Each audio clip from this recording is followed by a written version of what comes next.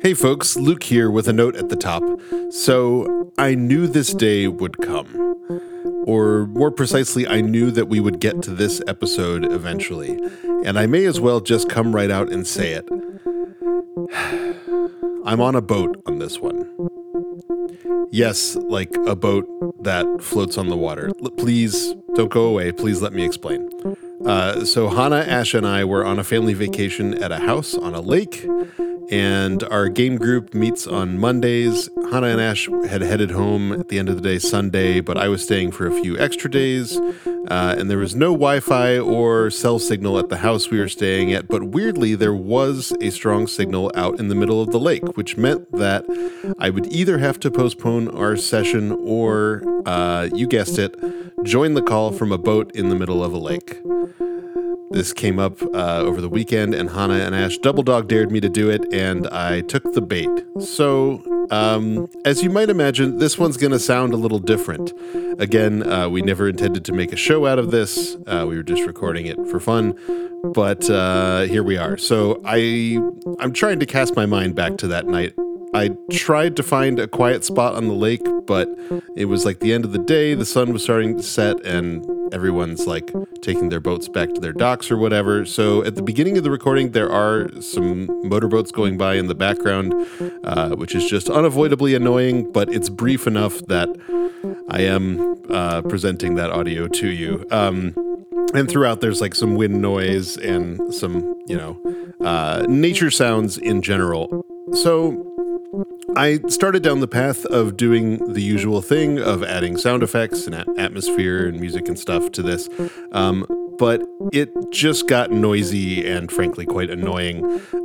So I'm just going to be presenting this as it's edited for pace as usual, but it doesn't have the usual adornment that I like to present these sessions with. But I'm going to offer two Band-Aids that you can choose one or the other, or both, I guess, to put on this session with your ears and your brain. One is, the action here is taking place at the city of High Lake, which has a lake on it, which I think is part of what helped talk me into doing this on a boat in the first place. But you could imagine, perhaps, that some wizard or a group of wizards are experimenting with some sort of magical locomotion that propels them across the lake or around the lake.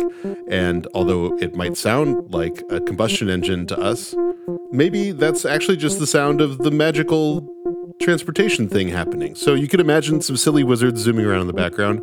Or alternately, the other Band-Aid I will offer is maybe the city of High Lake was the city in our story long ago, but maybe the lake that I was recording on, you could think of it as the same lake. After many ages have passed, and by occupying that space, the knowledge of its history is somehow imparted to the game group, and the story just came out of us that way. It's maybe a little melodramatic, but there's two Band-Aids for you. So pick one or use both. But either way, I think it's a fun episode. Since I've got you here, I'll just go ahead and tell you the show is edited and sound designed by me, Luke Brevoort. Our theme song is Castles in Winter by Joel Van Drogenbroek. All other music is by me. The website for my sound work is splendorsound.com, and you can email the show at vengeancepodcast@gmail.com. And now I will present the rest of the session uninterrupted. So enjoy. Talk to you soon.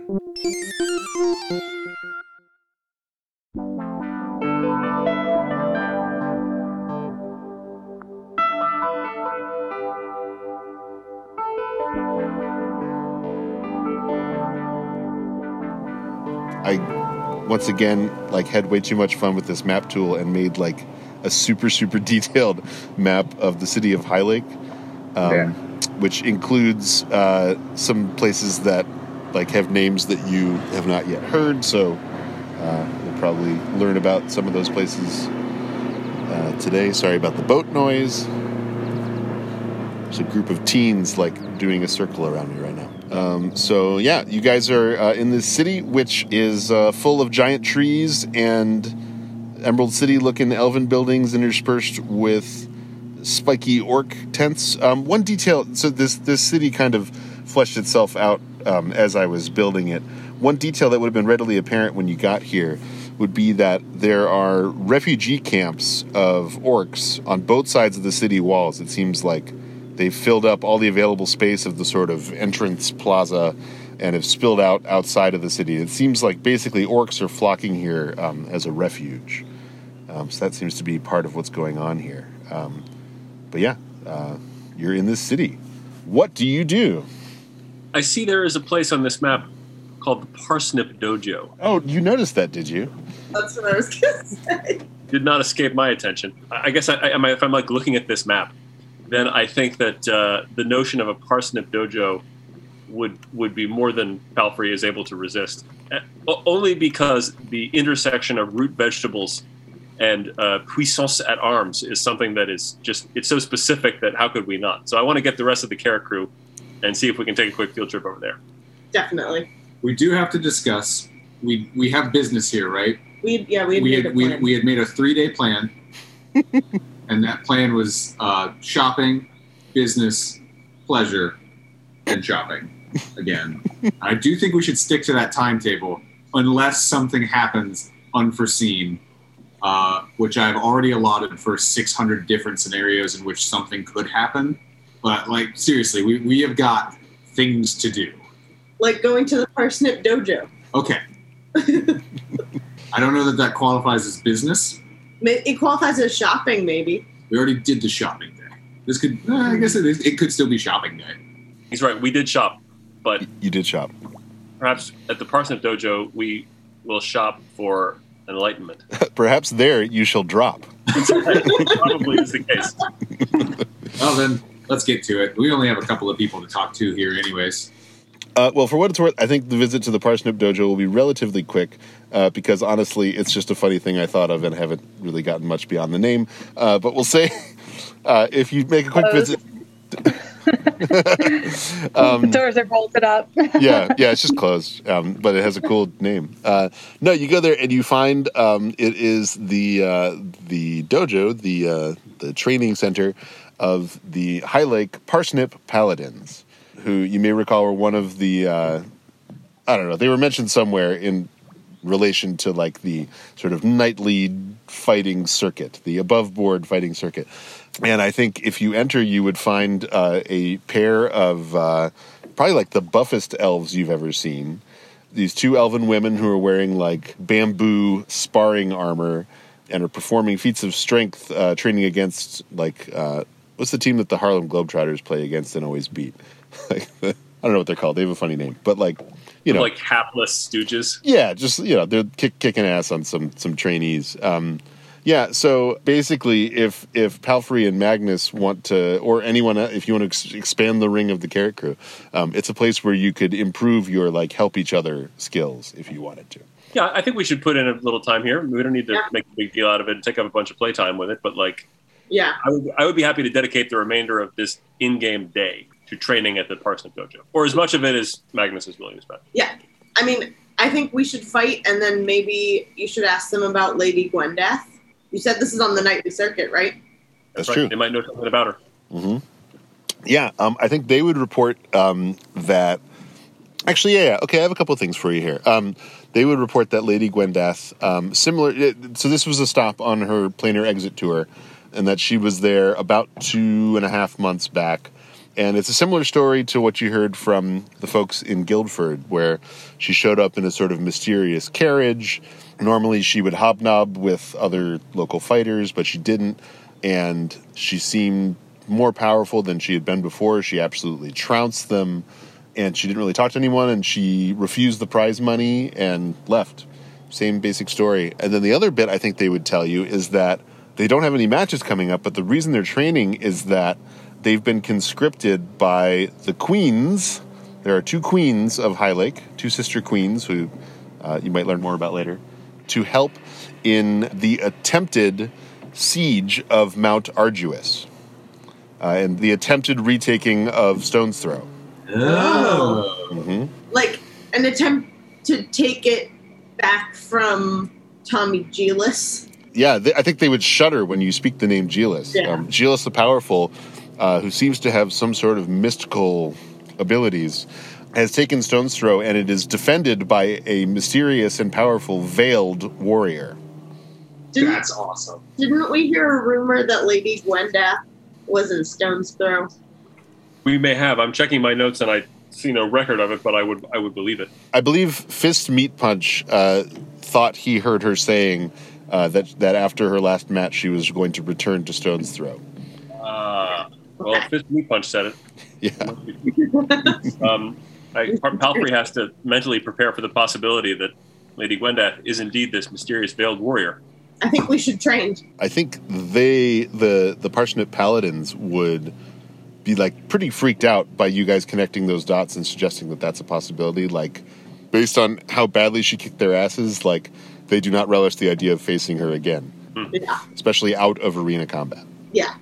Well, yeah, we should train here, and then also at the next opportunity, I want to broach with the party the possibility that we participate in the siege. Absolutely. And give them our support. Absolutely. How long out is the siege? Do we have much time to prepare? Actually, they would tell you that the siege is the attempts are on hold pending advancements in siege weaponry coming from the Church of the Immaculate Hammer and the Royal Smith. Oh, this town's got a royal smith. Oh, no. We're going to have a 3-day plan. 3-day plan. Yeah. It's over. We live here now. Mr. Ben just ripped his notebook up. The next person we need to talk to is a real estate agent. Yeah, I feel like Magnus and I should probably train here. Yeah. Cool. Let's say, so I feel like you guys already have a pretty good bonus to your helping thing. What I would love is if you guys maybe just like text each other or something and figure out like what move you perfect in this training. Like let's really drill down on like what are your core competencies as a duo? Yeah. What else is going on? We have the letter of introduction to the head of the wizards here, right? Yeah, I believe it's specifically to Ankaria of High Lake. Yeah, so we have that business and then visiting the queens. I have a question. When I was doing drugs down by the lake, did I happen to be doing that near the royal kitchens? Sure. Yeah, we can say that. Great. So Yeah. I after a long nap, I wake up and notice a smell. I notice an aroma of food, and I would like to head to the royal kitchens. And like a Looney Tunes character, you float along the stink waves. Yeah, actually, I think you would wake from. I'm just not to just like dictate every moment of Suka's unconscious in this game, but I think you would wake from. You were dreaming about the commune and the time you used to spend in the kitchens there. And when you wake up, I think you recognize the distinct yeasty smell of a particular kind of bread that you're very familiar with from the commune. And if you look in the door of the kitchens, you would immediately recognize Shatira, your mentor. All right. From the commune. Awesome. Well, I'd like to go in and say hello. Yeah, I think she gives you a big hug, and it's kind of gross because she's sweaty and like has obviously been working really hard in the kitchen and baking lots of stuff. I get it. I've been there. Yeah. But yeah, you would learn that she has become the royal baker of the High Court of High Lake. Ooh. Which would perhaps be surprising given her commitment to the commune, but she would tell you that she recently, about a year ago, fled the Asana commune after it was attacked by a mysterious figure who came looking for the bracers. Whoa. Okay. Yeah. About a year ago. Yeah, I might be messing up the timeline. When did you leave the commune? I don't remember. We'll go with that. Yeah. I didn't have the bracers at that point. We haven't been together for a year, right? Yeah, so I believe we established that Mode 3 came by the bracers at the Museum of Obsolescence in Guildford. They were donated to him by the commune. That's right. Okay. After there had been an attempted theft. And Okay. so this was that attempted theft, and what you're learning now is that the place was basically leveled by this person who attacked it in rage when they couldn't get their hands on it. Well, that's terribly sad. Yeah, and so like the members of the commune have dispersed, and they plan to rebuild it, but they're taking this as an opportunity to go out in the world, and they'll reconvene in a few years and think about how they might rebuild the commune. Cool. Yeah. I mean, life is a mandala. It just, just happens. Yes. Okay, cool. So can I hang out while I know I'm not aware of what the carrot crew is doing, but I also, in my state of awakening here, I don't care much. I'm not thinking about our 3-day plan or anything like that. I just would like to hang out and bake some bread. That's awesome. And I think maybe a long time ago you established that, and I don't think it's come up much since, that like when you press the digitate to make stuff taste better, your like catchphrase is "that's zesty." Yeah. and I think maybe you picked this up from Shtira. Perfect. So maybe the both of you are like zestying back and forth. Excellent. I would like to, at the end of this, I want to make sure that when I leave, I package up some bread for the group. That's great. Yeah, and I think she would ask you, like how have your culinary skills been progressing? Like, just from looking at you, she can tell that you've become a fierce combatant. But, like, how's the cooking been going? Have you been keeping up with that? It's a little hit or miss. Yeah. Sometimes it's good, sometimes not so much, but I keep working on it. Well, I think, Suka, when you were under my wing, you were always good at the fundamentals, and you could execute the food, but I really think you could stand to improve on your presentation. I'd be happy to teach you a bit about that if you'd like.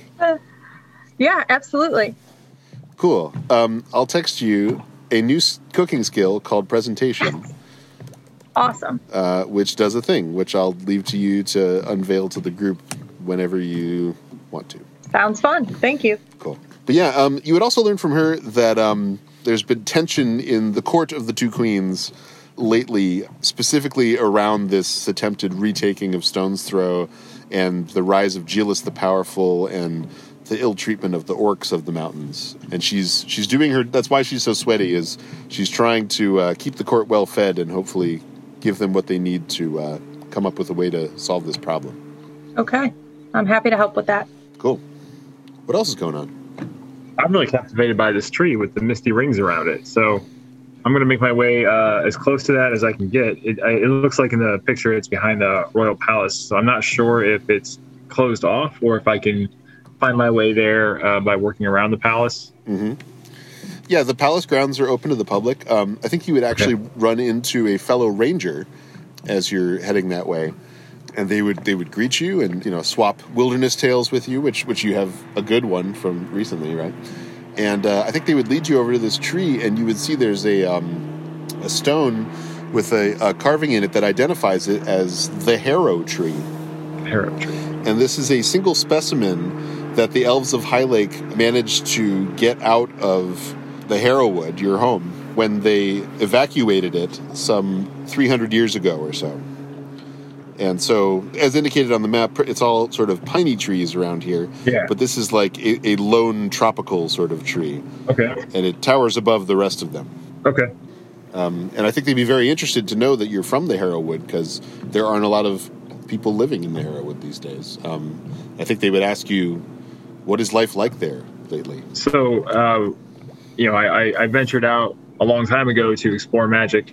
And when I returned, I found that the land had been pretty much wiped out by some sort of attack. It looked like there were both brute force and magical elements at play. I didn't really know everything that happened, and I haven't been back since I joined this crew here. But it looked like there was potential for some growth and some return to life there, but there's not much there right now. Yeah, I think they would say, I hate to say it doesn't surprise me, is if the lore of our elders is true, that place became too dangerous and unpredictable, and in the end, our ancestors were barely able to escape with their lives with just how wild that wood became, and I'm sure it's only gotten worse. So it's wonderful that there was enough stability that someone could raise a competent young ranger like yourself, and I'm sorry the people you came up with have been pushed out. Yeah. Thanks for saying I'm competent. I think it's best we part ways while you think that. And scene. What else? There's an east and a west forge. Yeah, dude. I would like to survey them and take some notes on the variance between the two, if there's any, what fuels they're using, what it seems they're producing, before I head to the church inevitably. Yeah. I am sadly lacking in the terminology to satisfy your questions for the most part, but I can tell you that the East Forge is right next to the Church of the Immaculate Hammer, and the church, like the church would probably have a forge inside of it, I'm guessing, but that's maybe more of a like ceremonial or for making small ornamental pieces or something. But it's sort of like, I'm envisioning that in this city, the church is, it's like the official place where like shit gets made for the kingdom, right? So the East Forge is like kind of the official forge of the city, and the West Forge is more of a like public forge that folks can go and use. That's awesome. They have a maker space in this town? Yeah. Yeah, you know, and there's like, and I forgot to put it on here, but there's like a co-working space with like an espresso bar in the basement, and you know. This might actually be the perfect town. Above ground, of course, which sets the bar very low. All right, well, with that information and, you know, walking around and taking notes on what everybody's making, I think I'm going to head into the church. Okay. And whoever the appointed leader of this branch is. Okay, so the only like church or cathedral like buildings they had in this tool, just like Christian-looking churches. But I do like the idea of like a large colonnade on the front of it in a big plaza. So like, I think you would approach this church and you would see like a huge heap of like scraps of like these machine-like objects, these sort of like wheeled metal wagon things that look sort of spiky and twisted. And it's as if like someone's been chucking these like onto a trash heap over weeks. And in fact, as you approach the large double doors, they fling open, and the largest orc woman you've ever seen comes out holding one of these huge, probably like 800-pound machines, 800-pound or heavier machines, like over her head, and like nearly knocks you over and walks past you and chucks it onto the top of this pile and fumes off back into the church. Do I notice any vestments of the church on her or anything? You do. Actually, what you notice is she's wearing robes of green and gold that seem to match the sort of elven royalty facades you're seeing around. But she also has, I don't know, like maybe something on her shoulder that indicates she's a member of the church. All right. I'll follow in. Cool. You go in and you see she immediately begins shouting in a mix of Elvish and Orcish to a group of young, terrified-looking elves and orcs who are gathered around small forges where they seem to be working on small parts of larger objects. And there are, like, parchment plans hung up all over the place for these siege weapons. And they seem to immediately be setting to work to some new project. All right. I'll kind of go around and look over all the manuscripts for a long while, just very pointedly not addressing anybody just yet. Get out my notebook and take down notes, move a couple pegs on the abacus, and then finally turn around and go, hail. I think the forging equivalent of a record scratch happens, and everyone turns to look at you. And this huge orc woman in particular turns to you and says, "Who are they throwing into this project now?" I'm going to, like, take a knee, not that I'm sure anybody could tell the difference, and just go, Jebeddo, Fonkin, Filchbatter, Knackle. I am of the first branch of the subterranean Church of the Immaculate Hammer. I am merely passing through. I'm not here to delay your work, though I also have many questions about your work and will need to delay you briefly. On hearing your name, she gestures to all the people around her and to go back to work, which they do. And she approaches you and extends her hand with respect for the secret handshake of the church, I guess. Like, Yeah. I think we said it was something about like hammering each other's fists or something. I mean, that's a dream come true for Jebeddo. Yeah, I think she would say, I've had a letter from Opic. She outlined everything you did for the Guildford Church, and I'm honored to have you here. And has she sent you to aid us in our efforts? Well, first of all, I must begrudgingly admit that I did nothing alone. I travel with a party who is happening to be passing through this town. Though we will be here briefly, so I'm honored to help in any way I can. But I need to know what it is that you're crafting. I hear that you have been conscripted to create siege equipment for the attempts at Stone's Throw, and I'm incredibly curious. I've never seen forging quite to this scale. Honestly, we're only a few months in on this scale ourselves, and that's probably why it's going so terribly. we're trying to solve two problems at once. One is we need to build some sort of wagon that can be carried up steep mountainsides and be unable to be pushed back down. It needs to have unchecked progress no matter what happens to it. And also it needs to be able to carry several people and keep them protected, because everyone who tries to go up the mountain gets bashed back down by this veiled warrior. And there are people who are trying to outmatch the warrior with skill or cutting. I just want to do it with metal and spikes and shit. Fascinating. Admittedly, my brain is more wired for the metal and spikes and shit, but that's great. I need more of that. Let me see what I can do. I may take more of this day to observe and take down some notes and formulate my own plans. Worst case scenario, I'll have no ideas, but there's a very slim chance of that. Well, let me ask you something. Have you mastered fabrication? Funny you should ask. Not just yet, but it is something that I'm working towards. You know, honestly, the stuff I have these folks working on right here, I think are preliminary designs that we're going to move through pretty quickly. And I think fabrication is going to be the key to making this work. I'm the only one around here who has mastered it. And since you seem to be good at what you do, I would love to train you in that so we can have another set of hands. I would be honored to receive any tutelage that you have to offer. I feel this is something that I'm just on the precipice of. I've toyed with it in my mind, and I feel close to it. Well, you got to start somewhere. If I could quantify my experience to a numeric system of, like, exponential skill, I'd be maybe one bar, maybe one rung below this. That's fair. Well, just to entice you, let me give you a taste of what I can show you how to do. And she, like, gestures over with her hands to a pew, probably like a 15-foot long pew, and she, like, moves her hands up into the air, and the pew lifts in the air and morphs into a huge rocking horse, and it, like, steadies itself in front of, like, rocks in front of you and comes to a stop. The efficiency of a pew has been ruined, but the style is suddenly immaculate. That is our whole thing. And honestly, you know, we're a popular church, at least around here, and people have studied the literature, but I feel like they've missed the point. The reason it's called the Church of the Immaculate Hammer is because if you learn the craft of fabricating, you don't have to dirty your hammer at all. You do all the crafting with your mind and magic. Jebeddo, like, wipes a bit of drool. This is truly something. This is incredible. Again, I would be honored to learn anything you had to teach me. If I may, I would like to study the designs, study the techniques that you guys are doing here, and I will have to confer with my party, as I did promise them this was a 3-day excursion. That's fine. Hey, just come by my quarters in the morning. I'm right next door. Name's Uloth, by the way. Uloth. Jebeddo, Falkland, Filchbatternack. Yeah, I got that. Yeah, that's great. Cool. What else?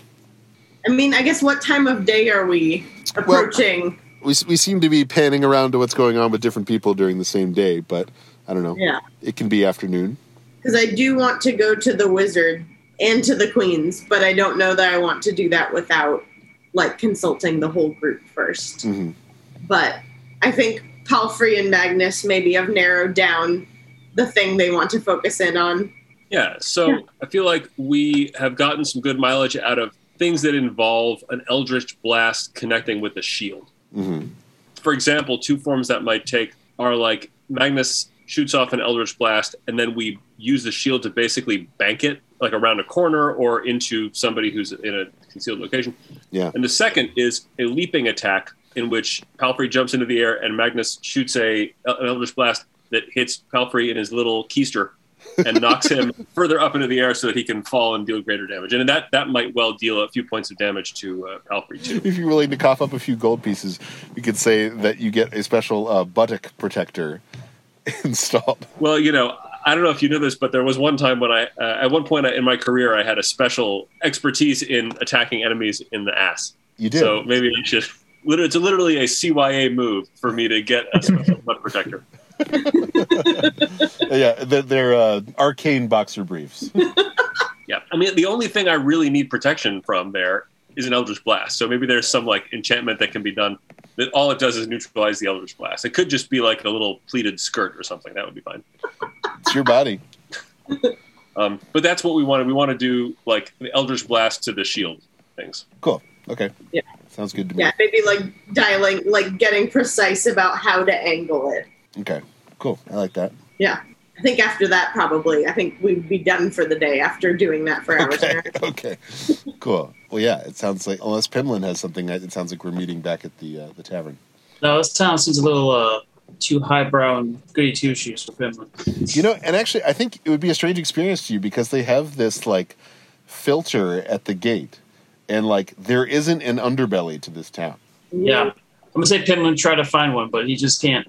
Everyone just seems too good. Yeah, and actually, I'm trying to think of how you would run into this. I think because I forget if it's a stated ability as a thief or as having a criminal background or something, but you can network in the criminal world, right? And I think what you would find, maybe just by sniffing around or asking people here and there, is that there are no small-time criminals. There are no pickpockets. Small crime is not a thing here. But the question they ask at the gate is whether you are pure at heart. And purity does not specify good or bad. So what you find is that, I don't know if you're trying to hustle a gig out of some, I don't know what your specific thing you're looking for is, but the untoward people you're able to scare up are fucking scary psychopath evil people. All right. And actually, I would say that what little trail of suspicion you would scare up would lead you in the general direction of the offices of the High Lake Herald, the newspaper of the city. Oh, interesting. Is there anything exciting there? Yeah, I think it's a very busy place. I think it's not someplace you could get into without credentials, but it seems in the absence of material crime, the evil deeds that can be done are in the currency of ideas. Interesting. Okay. And so I think maybe Pimlin would be able to suss out that it is not an impartial paper, and there are people working there who are interested in pushing ideas in one direction or another for their own benefit. So Pimlin's finding out about biased media. Yeah. In short, yes. All right, cool. I would like to sneak in, but I feel like... You can do whatever you want, man. Do it. All right. I'm going to try to sneak into the newspaper. Okay, Yep. Great. Yeah, and I was trying to think on what I would be trying to look for. Yeah. And then maybe any sort of indication of a criminal network or mob organization. Yeah, I think the contact you would have been given by somebody who understands what you're interested in would be Horace Halfheart. How did he get past the filter? I actually am interested in what is your strategy for sneaking into this building. So I'm going to assume that the picture in the map is 100% accurate. Yes, yeah, you can do right. so. Mm-hmm. And so at the top of these towers, is there any balconies? Yeah. Let's say there's a small balcony on each of the 4 towers. All right. Does any of the 4 towers stand out to be more important than the others by amount of people working or? We're getting towards evening here. Let's say that there is a light on in only one of the 4 towers. All right, I'm gonna go that one. Cool. What do you mean go? I'm gonna climb up. Okay. Let's see. I still have rope, I think. All right. Well, I think I'm gonna take my pitons and just climb instead of using a rope. Okay. Cool. So, Up to the top. Which, hang on, that means hammering metal posts into the side of a commercial building. Well, it looks stone, right? It looks stone to me. Yeah, stone. So I'm gonna assume that I can find maybe some cracks or. Yeah. Okay. I think you're gonna have disadvantage on a stealth check if you're trying to do this stealthily. All right, I'm gonna do it on the backside that faces the lake. Okay. So it's visible to all the buildings on the other side of the lake. Got Well, there's trees there, but it's not visible to the roof. Yeah. Okay, that's fair. That's fair. Yeah. Okay, cool. All right, I'll still roll disadvantage. Yes, please. 16. Okay, yeah, I had 15 in my head, so yeah. Ooh, cool. wow. Okay, yeah. So you're able to get onto this balcony, and I think there are glass doors which show a room that's illuminated inside, and you see a tall, grave-looking, from the cut and material of his clothes, you would guess a wealthy elvish man sitting at a desk and there are like 5 or 6 people who look like reporters, I guess, who seem angry with him and are trying to convince him of something. I'm going to get closer and eavesdrop. Cool. I think it's another stealth check. That's 25. 25. Okay, cool. Yeah, I don't know. I don't know if you're like putting a glass to the door or whatever. I think you'd be able to catch snatches of conversation. You would hear the phrase, "They match the description you yourself gave." You would hear another reporter say, "How can you tell us not to look into this?" And you would hear yet another reporter say as they're storming out, "The Queens will hear about this. How could we let murderers through our gates?" Oh, that's not good. Is there a name plaque on the office? Yeah, I think I think you can see like a mirror across the room, which reflects back to like the little like tent-shaped thing on the desk, and it says Half Heart. Oh, that name sounds familiar. It does. I'm gonna wait till they all leave. Okay. Do they leave? Yeah, they leave, and as you're waiting for them to leave, you hear a flock of Canada geese somewhere out over the lake. The man is alone. He puts his hand on his forehead as if he's exasperated, and is writing on a piece of parchment. All right, I want to sneak in there and kind of just surprise him by my stealth. Okay. Another stealth roll, please. 22. Okay. Yeah. Okay. I think you have the desired effect. You appear next to him and, oh God, oh, drops his quill. Who are you? What are you doing here? Wait, I recognize you. You do? I recognize you from the press conference in Guildford. Oh, yes. Yeah. All right. Well, how do you do, Horace? What were these gentlemen in here talking about? Murders in the city? That seems unlikely given the protection here. Indeed. I myself have wondered how you managed to get past the gates. So they were talking about us. Or me? Well, mostly you, but also your friends. Okay. Well, who do they think we murdered? Because I don't recall us murdering anybody. Everything was self-defense. Well, I seem to recall your half-orc friend giving some very unsatisfying answers to the accusation that you were responsible for the mysterious disappearance of Horatia of the Thieves Guild of Guildford. Interesting. Yeah, if I didn't know what I know, I believe I'd draw the same conclusion that everyone else is drawing. What do you know? Well, I know what I need to know. How about you share some of this information? Well, you just snuck into my office, so... Hey. It was wide open, all right? Well, is there any indication that the guards or the queens are going to kick us out or imprison us? Well, it is my intention to speak with the queens before any such decision is made. Good, appreciate that. I'm of the opinion that there's more to the situation than is generally known, as I'm sure you'll agree. Oh, yeah, certainly. You seem like a reliable fella. Let me perceive you real quick. Now, perception would be just like visible objects kind of stuff. Are you wanting to insight here? Oh, yeah, I do. Yeah. Cool. Yeah. I want to see if he's lying or not. Yeah. That's a 15. 15. Okay. Yeah, this guy seems like a straight shooter. He seems, I mean, I don't have to tell you this, he seems like a little condescending, maybe. And he seems sort of annoyed with you, but he doesn't seem to be lying to you. All right. Well, since he's going to tell the queens information that seems to benefit us in the long run, I'm going to tell him the story about the whole Thieves Guild, how everything went down, so he has more ammunition. Okay. And what exactly was it that compelled you to so doggedly pursue Horatia and her captor? Well, they're pretty evil people. Oh, so you were just motivated by good. It wasn't that you were after any specific material gain.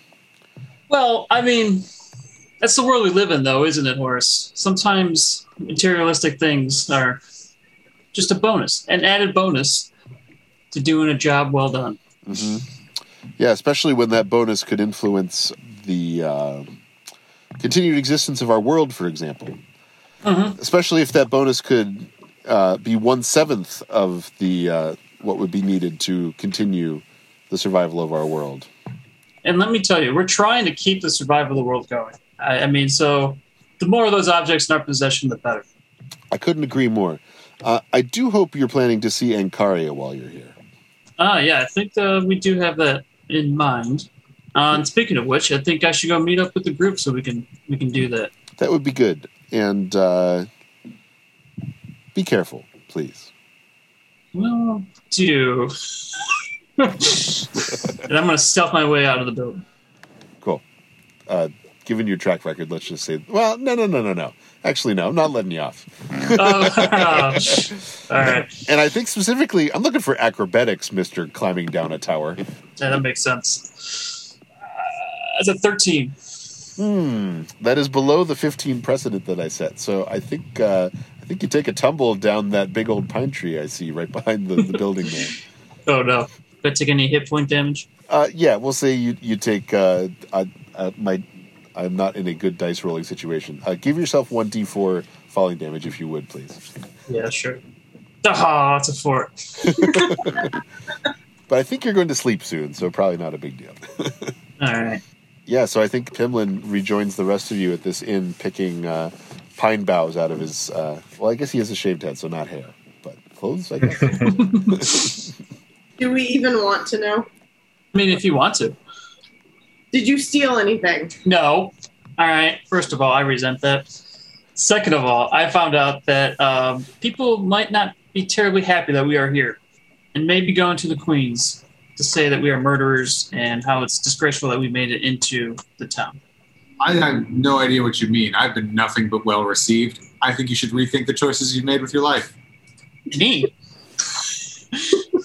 I'm telling you what's going to affect us. I just have a question. They obviously have these people at the gates to try and keep bad people out. But I would assume that there have been, babies born in here.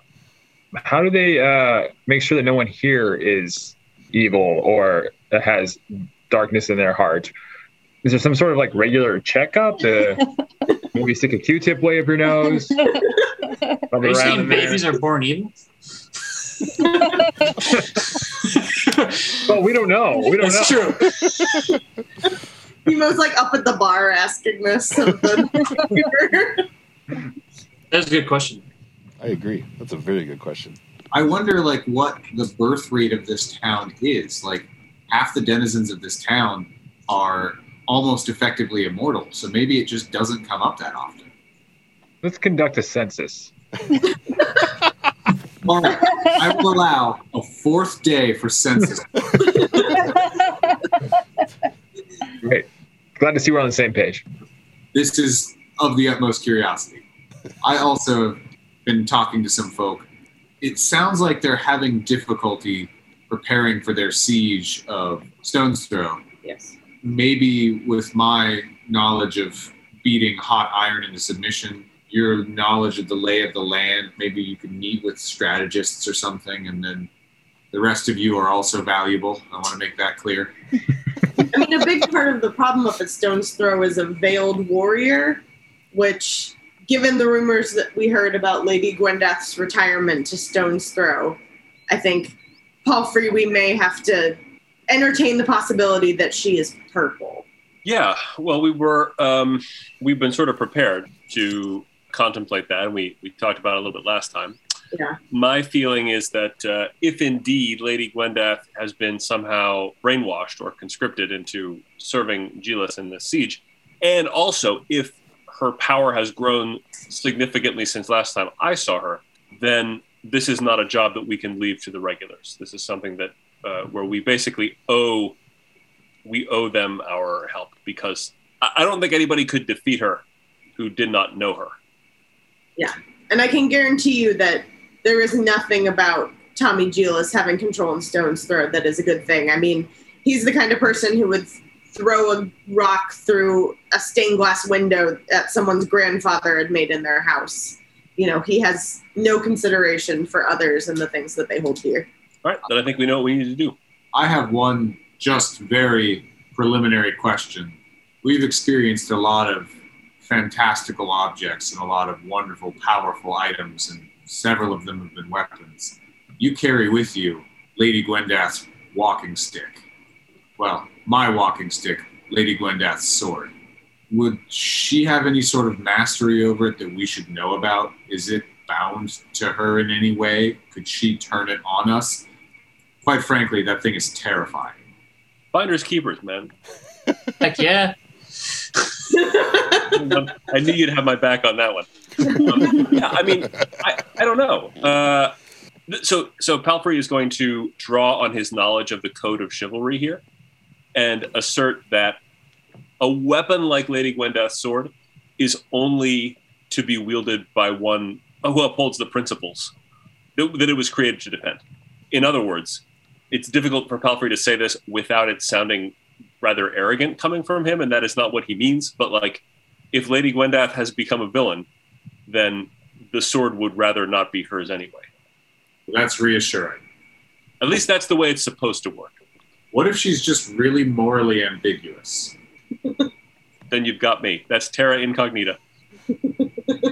The ambiguously moral Gwendath.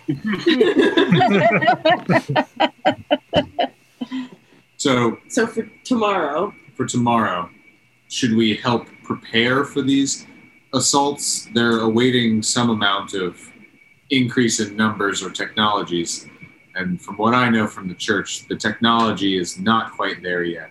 sounds like the first thing we need to do is damage control with the queens and see if they even want our help. Why wouldn't they want my help? Well, our, not your. Yeah. If they don't want our help, I think that we have to take the fight to Stone's Throw regardless. I've already told the head of this branch of the church that you are all with me. So through my good deeds, you should all be next. But so we're good then. yeah, I don't understand what queens could have over that, but well, it's a matter of courtesy, you know, things that you do to fuel bureaucracy, not necessarily because they make the most logical sense. Courtesy, like when you send a raven to let the other family of Svirfneblin know that you've foreclosed on their house.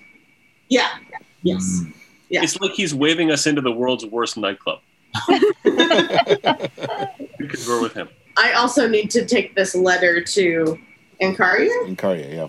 Incaria, to see what she may add to the knowledge that we already have of the magical side of things. I must feel like we should see her because Mr. Forrest up in that Herald Tower, so it seemed pretty important to meet with her. Did you get caught sneaking somewhere?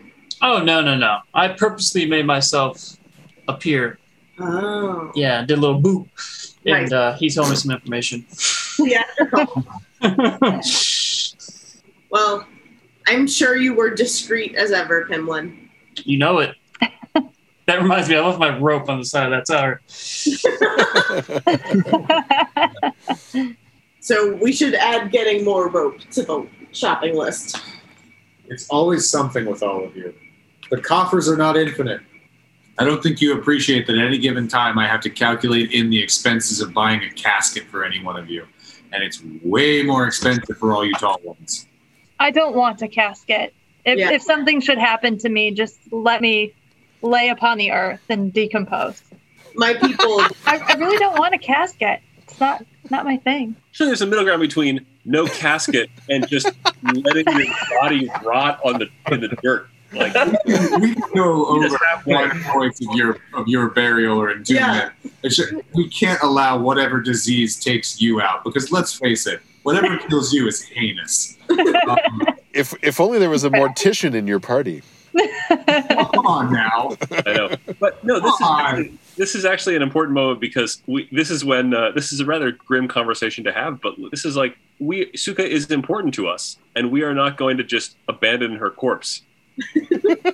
Well, I appreciate that. I want to make clear that my point is that I don't want to be buried in the earth. I would like to have some type of natural, I don't know, I want to become a part of nature. Like make me a tree, like something like that.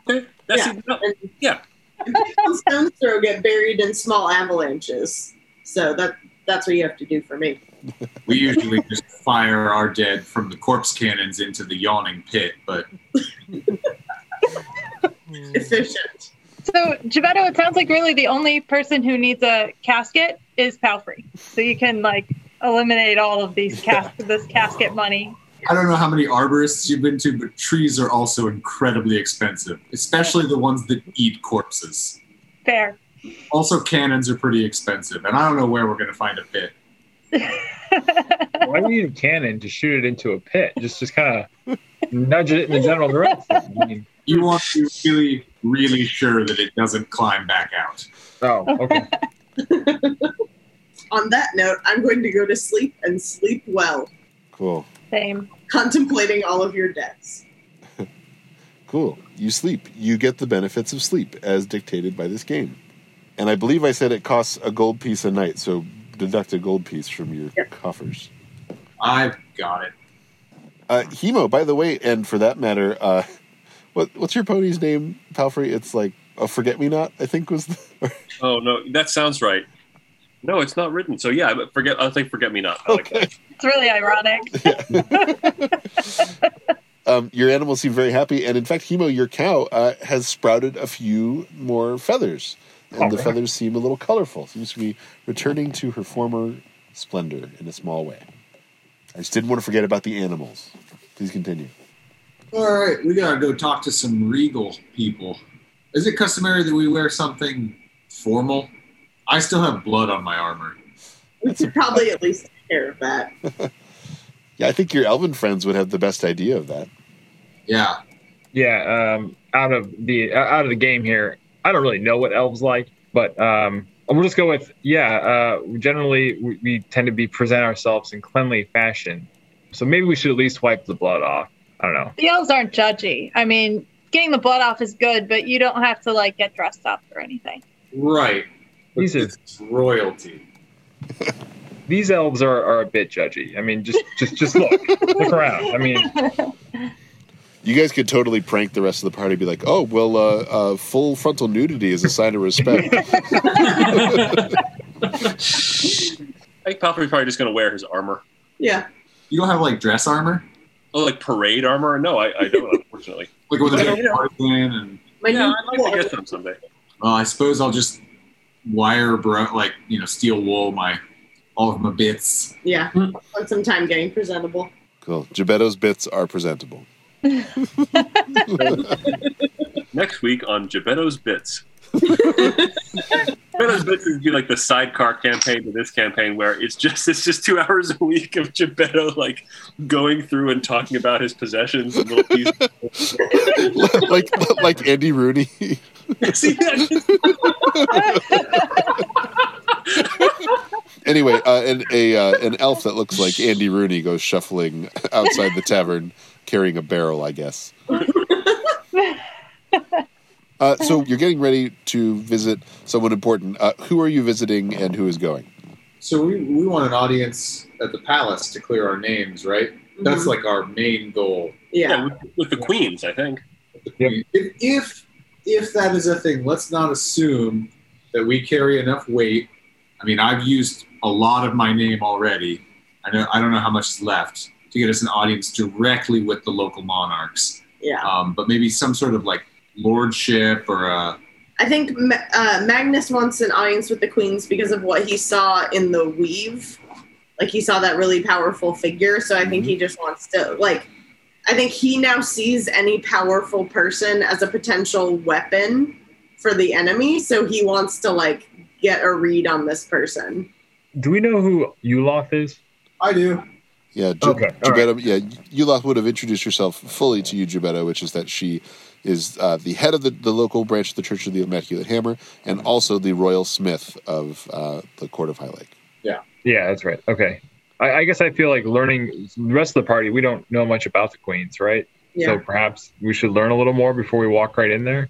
Yeah. Seems like a good idea. Yeah, I agree. So maybe should we go to the wizards first to get a read on the queens from them, or should we talk to like normal people? I think the normal people are probably going to have been they're going to believe whatever they're told by this newspaper that is very reputable, I hear. So we should probably go with other sources, like the wizards. Yeah, I like the wizards. Okay.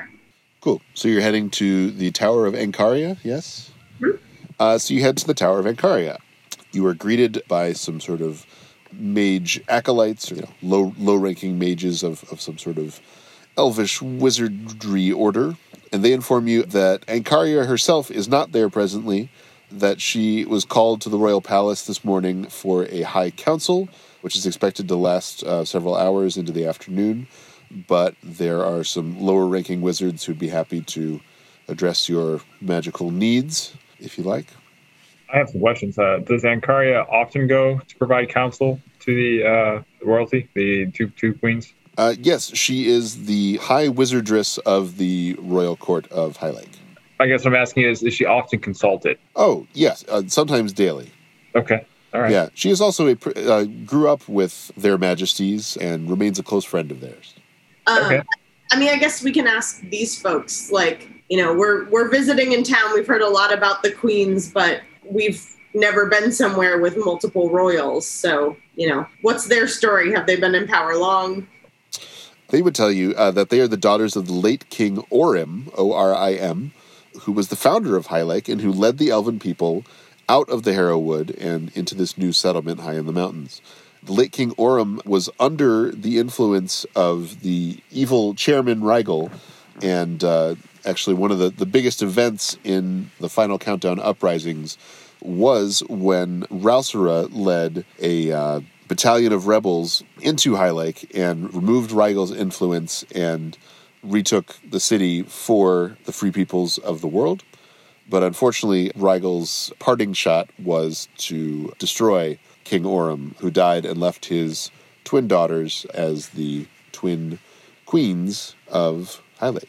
And they have been overseeing a period of prosperity and progressive inclusion as it pertains to races and such in their 25 years of reign that they've had. So I take it they are not fond of Emperor Rigel or his kind. I've not heard that title applied to him, but Rigel was certainly a terrible foe to freedom in this world. Couldn't agree more. I guess when we do leave here, which if other folks have stuff they want to ask, I guess I want to leave the letter of introduction and ask that he, summon us or get in touch with us. Sure. Yeah, they happily take that, and they take down your particulars, which I guess is, by this map, is like 100 yards across the square to where you're staying. But they say they'll be happy to reach out when she is available to you. Do we know the backstory as to how the orcs and elves came to coexist peacefully? I think the only person who would maybe know anything about that would be Magnus, and I think you would just be vaguely aware. I think, this is a pretty recent development. And I think the sort of refugee camps around the city gates suggest that the influx of orcs is relatively recent. But maybe, I don't know, it's kind of up to you, Magnus, to what degree, because this is really close to where you grew up. So I don't know if you hung out here or what, but. No, I don't think Magnus has ever been here. I don't think he ever went that far from home.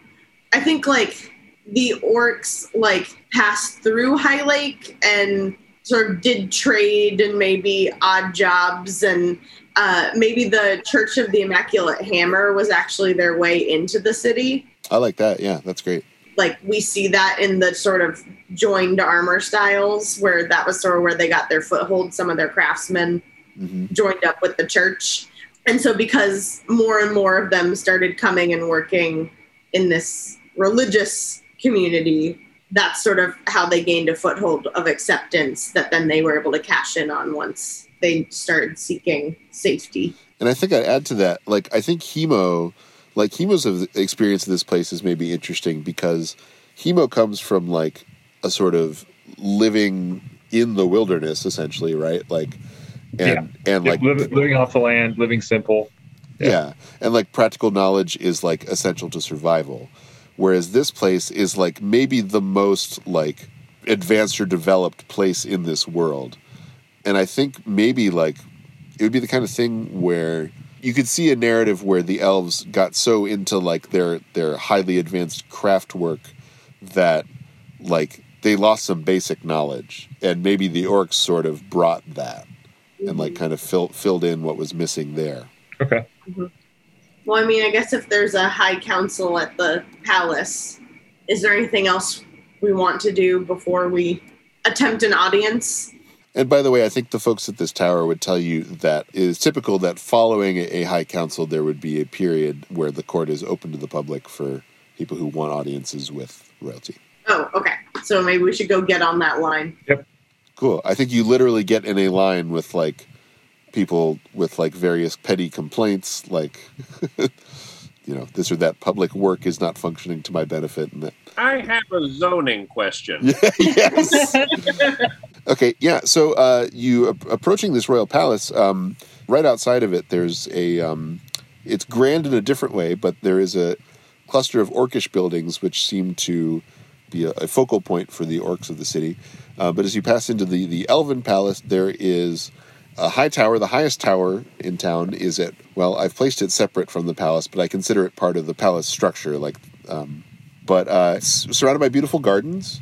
And you do, in fact, join a queue, and they ask you, who are you and what is your business, so that I might announce you properly. I feel like we're all looking at each other like, who's going to save Vengeance?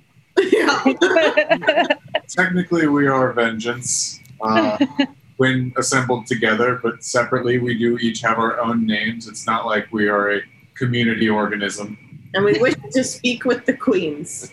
I must say, your moniker is unsettling, but... it's an inside joke. Well, I guess you'll be taking it inside the palace. What exactly is your business in meeting with the queens? We wish to clear our names. It's come to our attention that there is not necessarily good favor for us in this town, and we are here to help with many of your efforts, and we wish only to do so in the most above-board of capacities, even the degenerates among us. I'd be lying if I said I wasn't deeply suspicious of your motives, but I also know that our queens are formidable, as are their counselors, and if you have any ill will towards them, you will certainly suffer at their hands. So I will pass you into the next queue, and you're admitted into the palace. To cut to the quick, when it is your turn, you are escorted into a not a very large chamber, almost more like the size of a living room, and it seems it's a surprisingly casual space with books and scrolls on the walls and casual furniture strewn here and there. But there is a small dais, and there's a pair of thrones, one of which is occupied by a tall elf woman. On her left and right, you see two figures. One is another tall elf woman wearing, I would say, copious emerald robes and bearing a tall, ornate staff with a small orcish trinket hanging from the top of it. And on the other side, seated in a chair, Pimlin would recognize Horace Halfheart of the High Lake Herald. And the second queen seems to be distracted, looking out a window toward the tower of the palace, and doesn't appear to be paying attention to the proceedings. And you are announced, and they await your words. I would really like to Ted Lasso this and grab the packet of bread out of my backpack and just offer them some bread. Here's some biscuits, and introduce ourselves. That's great. The queen seated on the throne says, "Thank you. Thank you. We're stuck here for this audience for hours and hours, and no one ever thinks to bring refreshment. This is wonderful. Thank you." Suka, did you say it was? Yes. Excellent. Well, what exactly is it we can do for you, Suka and Co? I'm going to let Ann Co speak, because speaking is not really my strong suit. Oh, just offering bread? Yeah. I'd like to say, while some of our party's about to ramble on a little longer than necessary, I'm going to start slowly moving away from the party and towards the queen that is staring out the window, if I can. My goal is to try and talk to her. Sure. Yeah. We have come here today because we have heard of the trouble in Stone's Throw. That is my hometown. And Jebeddo over here is somehow well respected in the Church of the Immaculate Hammer, and they have asked for his help. And we just wanted to offer our help because we are pure of heart enough to have been accepted into your city. Yes, I can't say, and this is still the seated queen speaking, I can't say I'm especially fond of our method of determining who comes and who is not allowed to come in. But you did indeed pass that bar, however low it may be. In any case, we're more than happy to have you added to this effort, as the enslavement of orcs in the mountains any amount is unacceptable, but the levels to which it has been rising in recent weeks is cause for alarm, and we need to nip this Geelus fellow in his misty buds, as it were. I couldn't agree more. How exactly do you plan to aid in this pursuit? Well, we have a very special set of skills. Uh-huh. We have encountered mighty magical foes before. Such as? Honestly, I'm just really good at hitting things with magic. But can I make an insight check? Because Magnus is debating mentioning Rigel, but I want to get a read on whether I think that's a good idea. Sure. That would be a 17. Okay, so you're reading the room with this. The queen, who is sort of staring out the window, does indeed seem to be absent-minded and doesn't seem to be paying any attention to what's going on. The queen that you've been speaking with seems engaged with you, but kind of seems like she's just sort of moving through these ceremonies as she can. The two advisors, Ankaria and Horace Halfheart, are very intent on what you're saying and seem to be, like, hanging on your every word. Okay. I'm going to say, since she asked, like, what foes, I'm going to say, well, most recently, Rigel. You must be joking. I'm afraid not. He's quite red and quite fond of turning people that we've encountered against us. She calls to the sentry at the door and says, "Oh, you sent gestures for us. They say they fought ghosts of foes from days gone by." And I should note that it's not especially funny, given that he's responsible for the death of our father. Hence why I wouldn't joke about it. Perhaps the demeanor of my compatriot here lends you to thinking that he would joke. Observe, we have gone toe-to-toe with the one known as Rigel. Emperor Rigel, now. I haven't laughed in about 16 years. I believe it. You wear it on your face, friend. This is indeed a serious matter if what you say is true.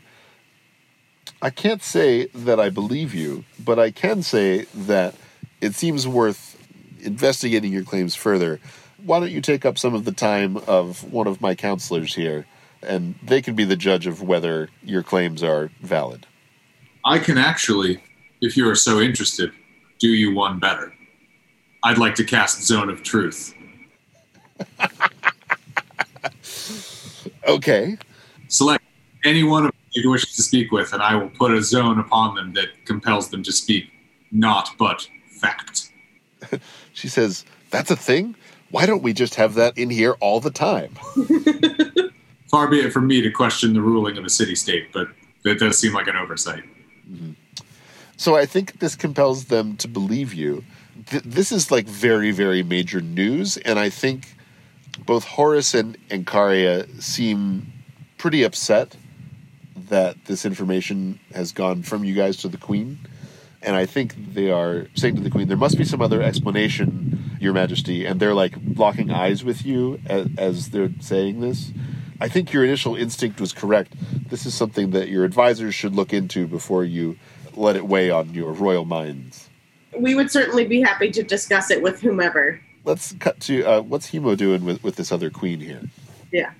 I just wanted to walk over and see what she was longing, or why was she staring out the window? Like, I wanted to try and talk to her quietly and kind of be sympathetic and say, "Hey, what's bothering you? What's on your mind?" You know, try and get another angle of information, basically. Okay, let's start with a perception check from Hemo. Sure. I rolled a natural 1. No kidding.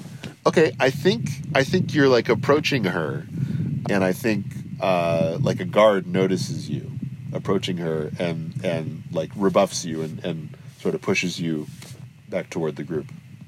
Okay. I think the counselors are suggesting that they could take their leave and retire to Ankaria's tower. She has her own damn tower, after all, to continue this conversation with you all. And the queens are amenable to this. Okay. Better than nothing. Seems silly to have left the letter of introduction there now. Can I prestidigitate a new letter of introduction so that we don't look silly? Sure. I do that and give it to Magnus, and we can be like, "Oh, we left a copy," but There Yeah. it is. Yeah. Yeah. And I'll hand over the prestidigitated one to her. Cool. Yeah, I think this conversation is going to take longer than 4 minutes, so Yeah. let's wrap here. You have to go dock a boat. I do have to go dock a boat. Get back to land safely, Captain. Thanks. Everybody good for next week? I think so. Yeah. Cool. All right. See you then. Have a good night. Have a good week, everybody. All right. Thanks, Luke. Thanks, y'all. Bye. Bye.